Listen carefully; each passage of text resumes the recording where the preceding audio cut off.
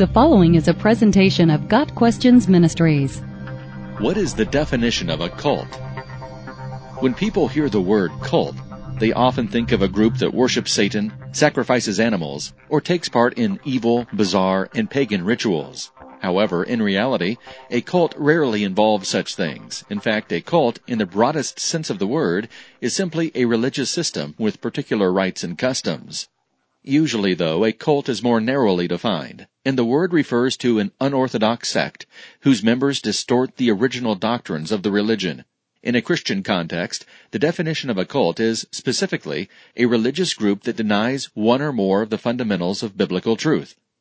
A cult is a group that teaches doctrines that, if believed, will cause a person to remain unsaved. A cult claims to be part of a religion, yet it denies essential truths of that religion. Therefore, a Christian cult will deny one or more of the fundamental truths of Christianity while still claiming to be Christian. The two most common teachings of Christian cults are that Jesus was not God, and that salvation is not by faith alone. A denial of the deity of Christ results in the view that Jesus' death was insufficient to pay for our sins. A denial of salvation by faith alone results in the teaching that salvation is achieved by our own works. The apostles dealt with cults in the early years of the church. For example, John addresses the teaching of Gnosticism in 1 John 4, verses 1 through 3. John's litmus test for godly doctrine was, Jesus Christ has come in the flesh, verse 2, a direct contradiction of the Gnostic heresy. The two most well-known examples of cults today are the Jehovah's Witnesses and the Mormons.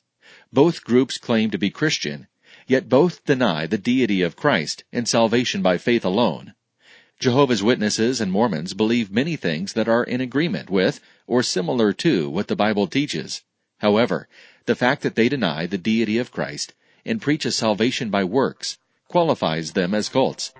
Many Jehovah's Witnesses, Mormons, and members of other cults are moral people who genuinely believe they hold the truth. As Christians, our hope and prayer must be that many people involved in cults will see through the lies and will be drawn to the truth of salvation through faith in Jesus Christ alone.